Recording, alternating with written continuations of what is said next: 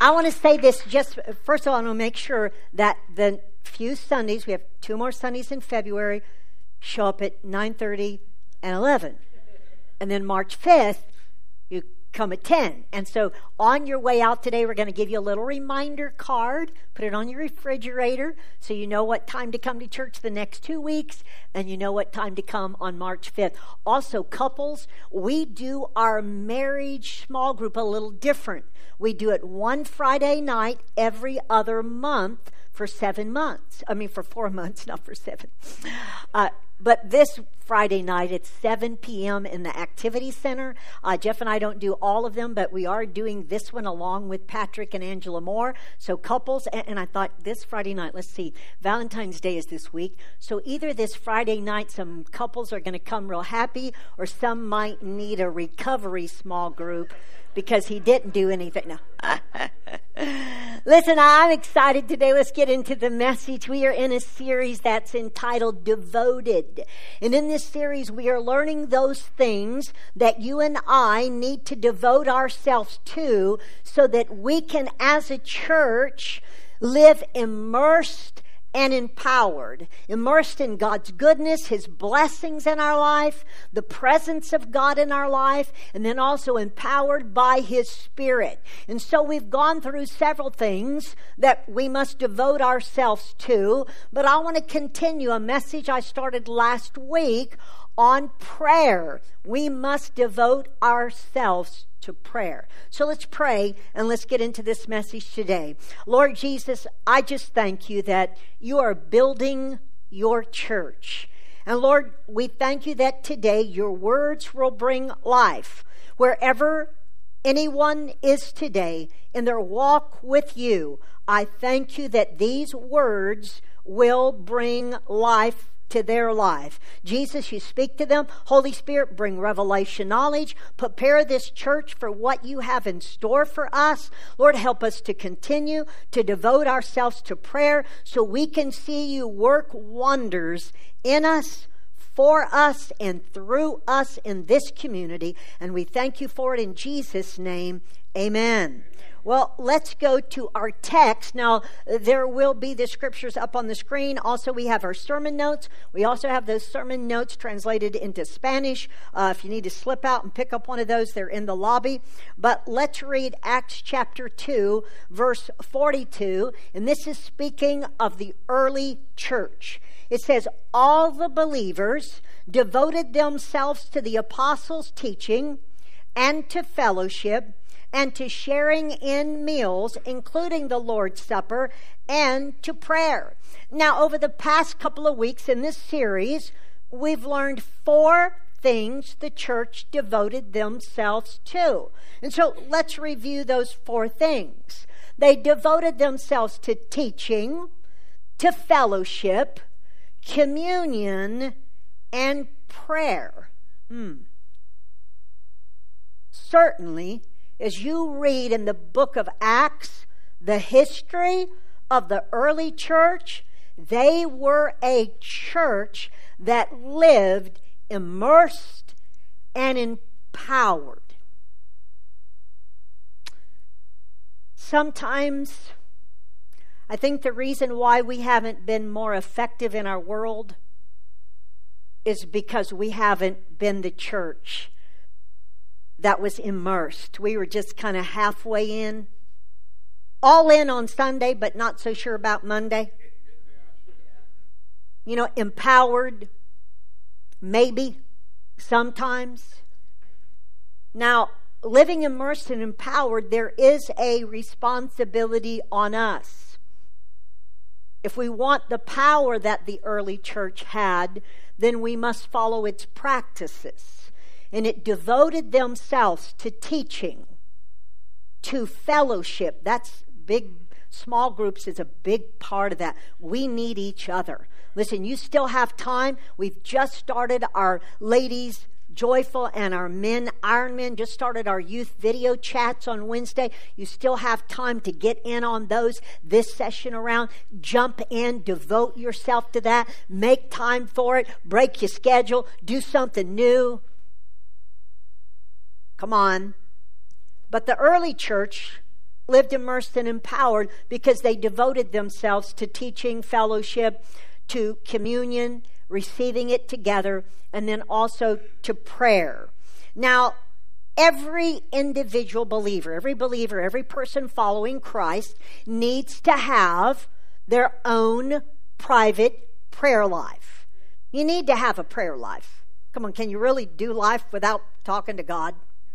And who wouldn't want to talk to Him? Because He does talk back. Now, I will admit, sometimes in my prayer time, God says, Jane, can I talk? Would you give me a word here? Because I know these things I want to pray for, and I'm in there praying for my family, for y'all. But every individual believer needs their own private, personal prayer life. But also, and hear me on this, when it says the church devoted themselves to prayer, it also included the gathering together of the church to pray.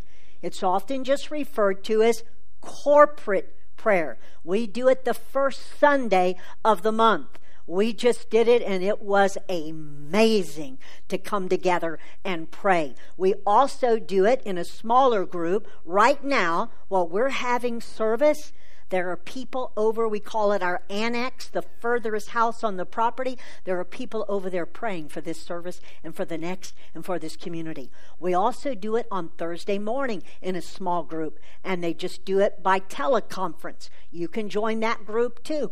Call up and you're on a prayer call. But the church must gather together in corporate prayer. Now, last week we went to the Old Testament and we learned some things about what happens when God's people pray. And we learned 3 things that corporate prayer does. And I want to review those, and then I want to get into the message today as we continue to look at the power of prayer. We're going to hop over to the New Testament.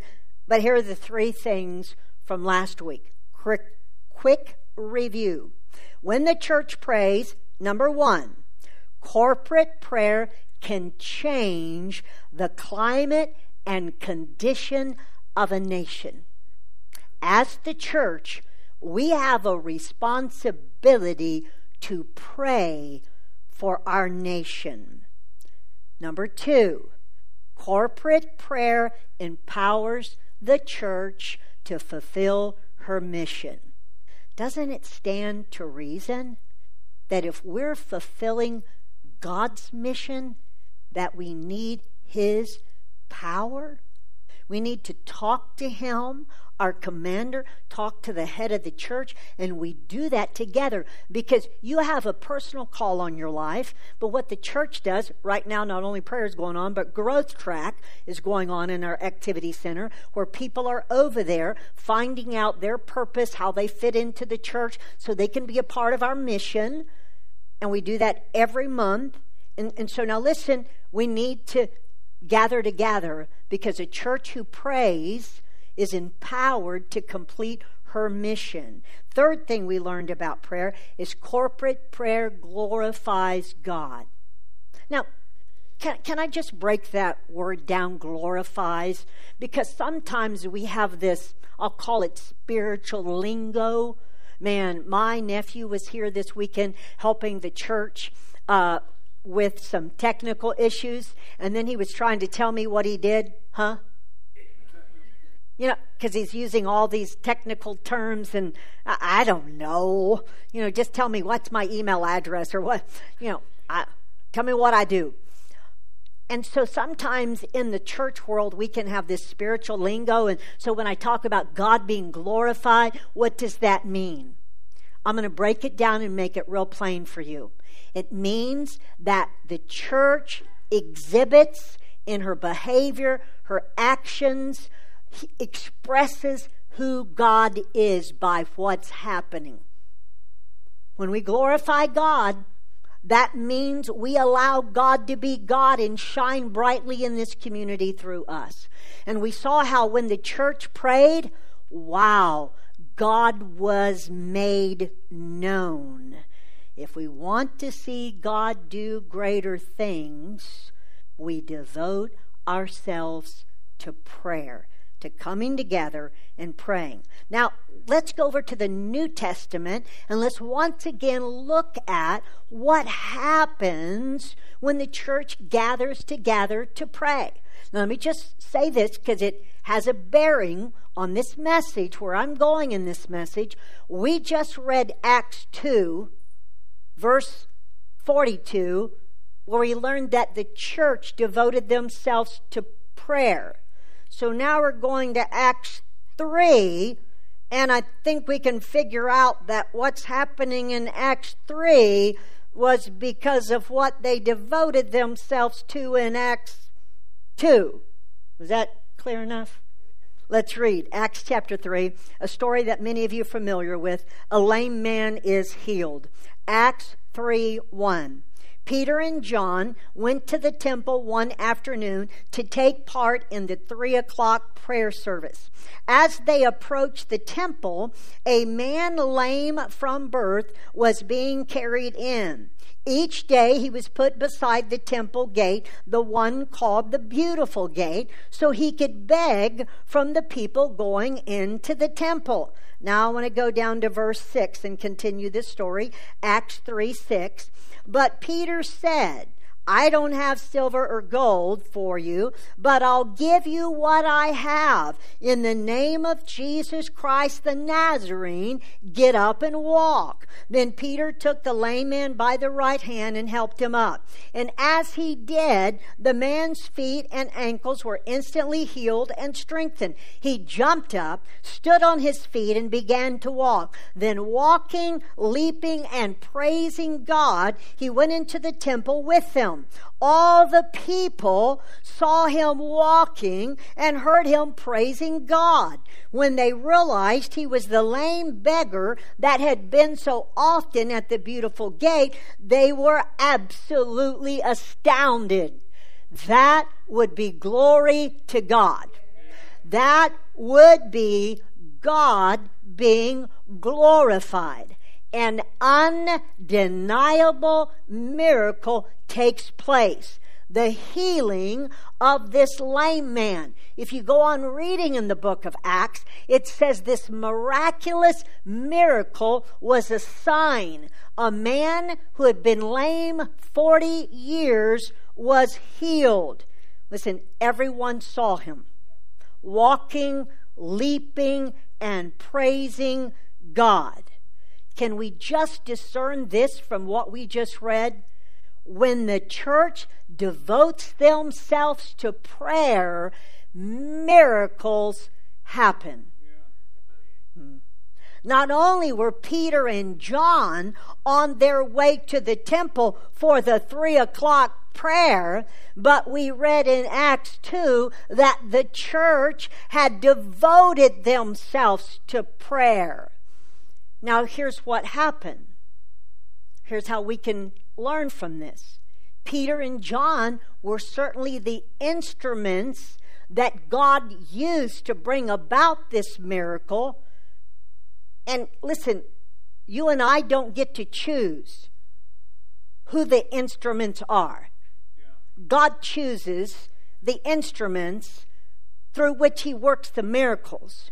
But what every member of the church can and gets to do is to pray to create an environment in which miracles like that can happen. Wow! That's the power of prayer. It wasn't just what God was doing through Peter and John. They played a vital role, but it was the entire church that had prayed ahead of time for their community, and because they did, wow. Well, you could say this, when the church prays, God makes himself known. Do we want Tampa to know God? Do we want him? Do we want them? Do we care about this community? Do we want them to see God do some things that are just undeniably God? Right? You know what I say about church and this church, our job is to make God famous in our community. Come on. Some things happening over there at that church, you need to get there. Some things, a person from that church, they prayed over this, come on, at the football field, at the soccer place. Now, let's keep reading here, because we also need to learn and be ready, because when we pray and things begin to happen, prayer threatens the enemy, and he gets worked up. Acts 4:21. It says, the council, which were the religious leaders, the council then threatened them, Peter and John, further, but they finally let them go because they didn't know how to punish them without starting a riot, for everyone was praising God. Now, the story goes on that after this lame man was walking, leaping, and praising God in the temple. And now you have to understand, the temple in that day was more like a marketplace too. It's where everybody gathered, not just to go to church. There was this whole temple area. And so it'd be like us, the mall, or I don't know, where everybody gathers down at the Riverwalk in Tampa, but their part of their culture was that temple where they did go to church. Now, our culture has kind of separated things, but what happened is when this miracle happened, the religious leaders felt threatened, and so they locked Peter and John up. They arrested them. Anytime God begins to move, threats begin to come. A church that prays becomes a threat to the enemy. Come on, I want this church to be a threat to the enemy. But we have to kind of ask ourselves, are the churches a viable threat to what the enemy is doing in our city? Do we just let things happen and we don't pray? Do we just let our young people be confused by the mixed messages of this culture without praying for them? What they need to see is not just a good little, I'm going to say this, please forgive me if I offend you, but they don't need to just see a cute little church that has, a big, with all the fancy music and the lights. They need to see the power of God in demonstration. They need to know that He is God. Listen, that's not going to happen unless we pray. We got to gather together and we got to pray. But we got to know that when we do, we're going to become a threat to the enemy. And if I could put it this way, there's going to be a power struggle. The enemy wants to stay in power. And honestly, shouldn't these religious leaders have been excited that a man that was lame was healed? What were they thinking? They were influenced by the enemy. It was a power struggle going on. Deception. They're deceived. Let's look at what's really going on. It's no different today than it was back then. The enemy wants control. If you go over to the book of Ephesians, it clearly says that there is a war going on between good and evil. There are principalities and powers. There is a spiritual world, and it says wicked spirits in high places. Now, we're not demon conscious. We have authority over them, but we got to be real. Our young people, I was looking at some Yu-Gi-Oh cards, and they're into the supernatural. They want the supernatural, but the enemy is giving it to them in a wicked way. And we got to make sure that we understand as the church, there are evil forces, there are wicked influences that we have got to pray against so that people are not deceived, so that their blind eyes open up so they can receive the message of the gospel. Wow. Listen, what had happened is these religious leaders got nervous because they saw a power that was greater than the power they had, and they were afraid of losing control over the people. Let's do a little power comparison here. But just before we compare some powers, because we need to compare so you know which power is operating, but I want to say this. The enemy gets nervous when the church uses the power in the name of Jesus.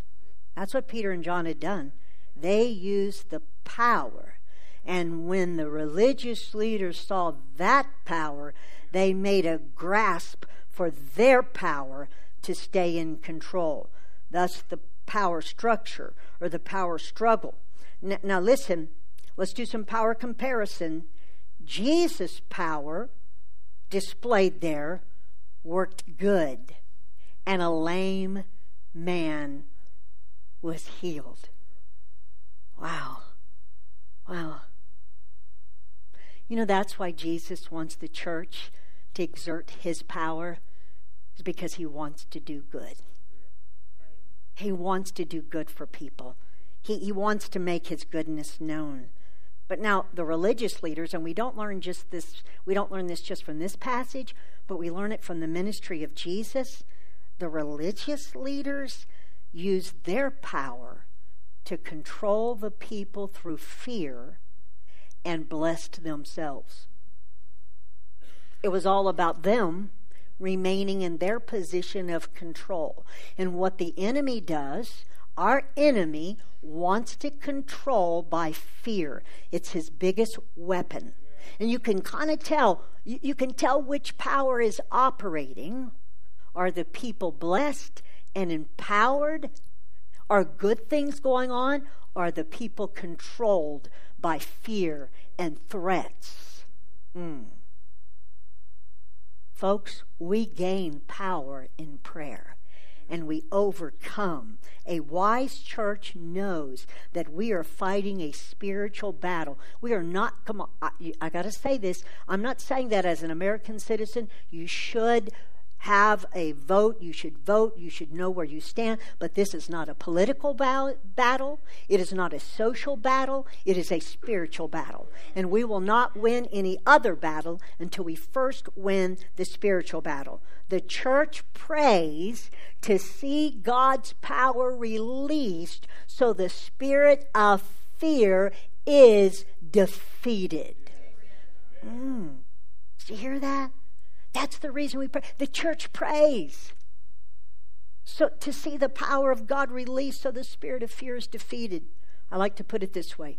Prayer is an outpouring of love for a world that needs Jesus.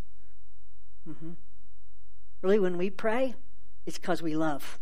Because we love God and we love people, and we want to see his power for good manifested, not the power of evil that simply breeds fear. How many fearful people in the world? So what do we do as a church? We pray for boldness. Another word for boldness is courage. Because when threats come, you need courage. Listen, they went back, and here's what they did, or here's the prayer they prayed. Acts 29, it says, "And now, O Lord, hear their threats." Can we just acknowledge that they were human? God, did you hear what they said? Come on. "And now, O Lord, hear their threats, and give us, your servants, great boldness in preaching your word. Stretch out your hand with healing power. May miraculous signs and wonders be done through the name of your holy servant Jesus." After this prayer, the meeting place shook, and they were all filled with the Holy Spirit. Then they preached the word of God with boldness. Here's what we learn. When the enemy hurls his threats, the church responds with prayer. He's going to hurl his threats at us. But what does the church do? When the enemy hurls his threats, The church responds with prayer. Now, can I say this? The threats are real. Those religious leaders could do harm to those people. That they could harm them. They didn't have all authority, but they had some authority. They could hinder the mission of the church. They could stir up some trouble. We've got to realize when they threat, there's some power behind their threat. Not all power. And so you and I, don't be foolish. We need courage. Can I talk about the threats that we may have today and why we need boldness? Let me say this. The church who prays for boldness is the one who accomplishes her mission. We're going to need boldness to stand. Think about the threats that are around us today. We need to pray some bold prayers. I love what they said. They said, give us great boldness. And they said, give us boldness to preach your word. We need a boldness to preach the truth when there's so many messages in culture that are coming against the truth. We need to pray that the Lord would stretch out his hand with healing power. We have our Faith Healing Center that goes on Thursday night. We're changing that up in March. We're going to have a major healing service the first Thursday night in March, and then healing school the other Thursdays. Wow, we want Jesus to stretch forth his hand with healing power. They said, may miraculous signs and wonders be done. Listen, we can preach the gospel, but if we haven't prayed, it can easily fall on deaf ears. We got to pray first. We got to pray. Charles Spurgeon said this. I love this quote from him. Charles Spurgeon said, I would rather teach one man to pray than 10 men to preach. Because the one man who prays is effective when he preaches, or she. Come on. Jesus wants his church praying bold prayers so he can work wonders. Now, threats are always present. I said, let's look at the threats we have today. I'll put you in Facebook jail if you say that. You're a hater if you don't condone my lifestyle.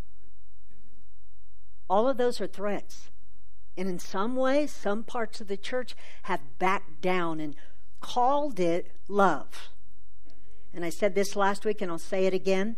We never let go of our faith in the name of love, but we always remember that faith can only operate when it's motivated by love. Come on, and our faith is in the truth that are in these books. And we need boldness to speak the word of God. We need the wisdom to do it the right way so people can hear. How many of you know if I cooked you a steak, I mean the finest T-bone steak. Some of you are getting hungry. Don't stay with me. But I put it on a garbage can. Listen, sometimes we've had the best message. But the way we delivered it, nobody wanted it. We got to pray. Come on.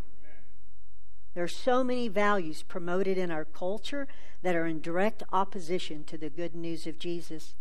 Threats everywhere. Threats against marriage. Oh, you don't need to get married, or marriage is not between a man and a woman. Families, children, teenagers.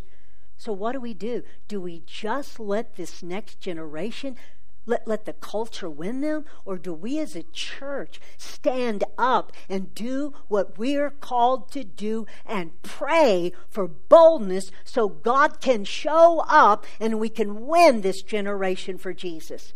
And they can see who God is. Listen, God works miracles today, but the church needs to pray so our younger generation can witness God's power. They need to see God's power. God wants to work miracles today. Hebrews, Jesus Christ the same yesterday, today, and forever. His name has not lost any power. Can I just say this? Prayer precedes miracles. And can I remind you of this? The book of Acts that was just one story. It wasn't like that happened every hour on the hour. Okay? They're recorded. And actually, the book of Acts took a period of 30 to 40 years, historians say. Now listen, a church who prays, devotes themselves to prayer, is a church who will see God do wonders in their community. And then we see the Holy Spirit fill. So a church who prays experiences the power of the Holy Spirit. We need the power of the Holy Spirit in our lives. Now, let's begin to wrap this up. Got a few minutes to wrap it up. And we're going to end in a little different way today, and I hope you enjoy it. If you don't, just don't even bother to tell me. No, I'm just teasing. I'm teasing. Here we go. You ready? Acts 4:33. We've been in Acts 4. We saw what they prayed. And then look at Acts 4:33. And God answered. And with great power, the apostles were giving testimony to the resurrection of the Lord Jesus, and abundant grace was upon them all. They prayed, and great power rested on them to preach, to take the message of the gospel. Now, God will use miracles to get people's attention. And I'm talking about physical miracles so people can see them. But I want to remind you of this, folks. The greatest miracle is a transformed life. That's the greatest miracle. We see somebody walk in here and have their life transformed. Wow. Let's pray bold prayers and watch God change our community, our nation, our world, our families. Now let me say this. Some people get a little nervous when you start talking about the church being bold. Are we going to go squirrely? No. But you know what? It's amazing. We think our world doesn't want a church that prays. And yet when Buffalo Bills team member Damar Hamlin collapsed on a field, the world prayed. So I think it's okay, folks, if the church prays.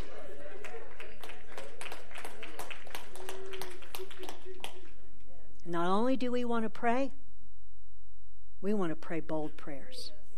We want to pray for boldness, and we want to pray bold prayers. And people may get a little nervous. Oh, you're going to pray bold prayers? It's amazing. You want a church that prays bold prayers when your family member gets that diagnosis. You want a church who prays bold prayers when you find your child is on drugs. You want a church that's bold with their prayers. And I want to be that church for people who want God, who want to see Jesus work. As the church, and I'm wrapping this up, as the church we are called to pray bold prayers and watch God change our community, our city, and our world. Wow. So can we do that? Can we pray that prayer right now? Stand up. I want you to stand up. I'm going to have you stand up. And I want them, can you put up my slide? I figured since we talked about praying bold prayers, let's just pray this together right now as Faith Life Church. You ready? It's on the screen, but let's make it a prayer from our hearts as we say this together. You ready? And now, O Lord, hear their threats and give us, your servants, great boldness in preaching your word. Stretch out your hand with healing power. May miraculous signs and wonders be done through the name of your Son, Jesus. Amen. Amen. Amen. Amen. Amen. Oh, thank you, Jesus, for using this church to reach our nation. Lord, we know a church that prays bold prayers glorifies you.